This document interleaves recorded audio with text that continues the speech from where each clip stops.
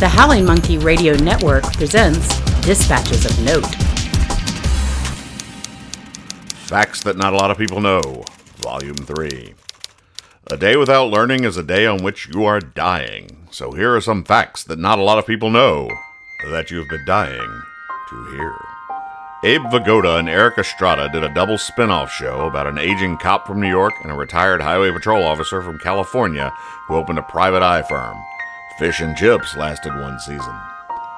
Before he became an actor, David Ogden Stiers traveled with a carnival as a walrus wrestler. Tom Clancy began his writing career as a staff writer for Marie Claire magazine. Green Acres was adapted from John Steinbeck's The Grapes of Wrath. A coding error in an early word processing program led to the creation of Donkey Kong. Buzz Aldrin created moon pies.